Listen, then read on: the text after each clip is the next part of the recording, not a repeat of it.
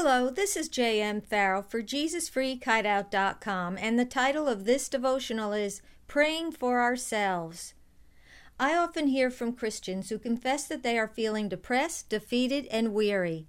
Many of them tell me that they do a lot of praying for others, but very little for themselves. Over the years, I've begun to see a distinct pattern here. For some reason, these people believe it's right and noble to pray for others, but not for themselves. They often have no trouble asking God to pour out His blessings upon someone else, but they falter when they consider praying the same things for their own lives. As a result, they often wrestle with feelings of doubt, insecurity, and weakness. If you are one of these people, my heart goes out to you. I understand your struggles because I have experienced them myself. Let me assure you today that it is very scriptural for believers to pray for themselves. The Bible is filled with examples of God's people praying for themselves and receiving extraordinary blessings as a result. I'm thankful that Jabez's prayer, as recorded in 1 Chronicles 4:10, has gained so much attention in recent years. Through this simple but powerful prayer, Christians are gaining a new awareness of just how important it is for them to pray for themselves.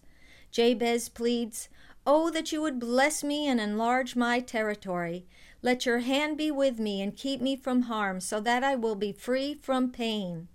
I especially like the Living Bible translation, which says, "Oh, that you would wonderfully bless me." If God's people would pray for themselves with this kind of passion, there's no telling what the body of Christ could accomplish for His glory. We know that the Lord was pleased with Jabez's prayer, because the last line in the verse states, "And God granted his request." Hallelujah! I thank the Lord that He gave us examples in the Bible of Jesus, Paul, David, and others praying for themselves. David in particular gave us a wealth of prayers he prayed for himself, as recorded in the Psalms.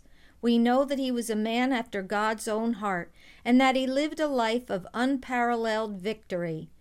David left us spirit-led prayers we could pray for ourselves so that we too could walk in victory and become all God created us to be. In Psalm 143:10, he wrote, "Teach me to do your will, for you are my God. May your good spirit lead me on level ground." I believe that one reason why David was so dear to the Lord and so blessed was that he constantly asked God for guidance, strength, joy, peace, prosperity, deliverance, and other blessings. The scriptures make it abundantly clear that David didn't hesitate to pray for himself, so why should we? The fact that many people feel weak when they neglect to pray for themselves is no coincidence. Praying for ourselves invites the blessings of God into our lives and makes us strong in spirit.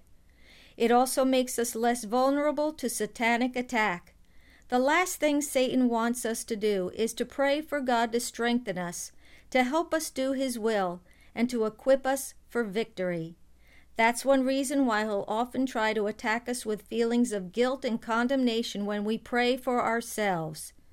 Jesus told His disciples, "Pray that you will not fall into temptation." Luke 22:40. The same devil that came against the disciples during Jesus' day is the same devil that will come against us today. And praying for God's help is just as important now as it was back then. Personally, I spend a lot of time each day praying for others. Sometimes I become so preoccupied with lifting others up to the Lord that I neglect to pray for myself. When this happens, it isn't long before I notice myself becoming weak and weary. That's when I remind myself that if I don't spend a certain amount of time praying for my own needs, I won't be much good to anyone else. Let me encourage you today to keep yourself in prayer. Keep asking the Lord to bless you abundantly so that you can be a blessing to others and give Him all the glory He deserves. Lord, I confess that there are times when I feel less than enthusiastic about praying for myself. Please change my heart and help me to realize that it really is your will for me. Teach me how to pray for my own needs, even when those needs include peace, joy, strength, and faith. Thank you that as I stay strong in spirit, you will use me in greater ways for your glory. Amen.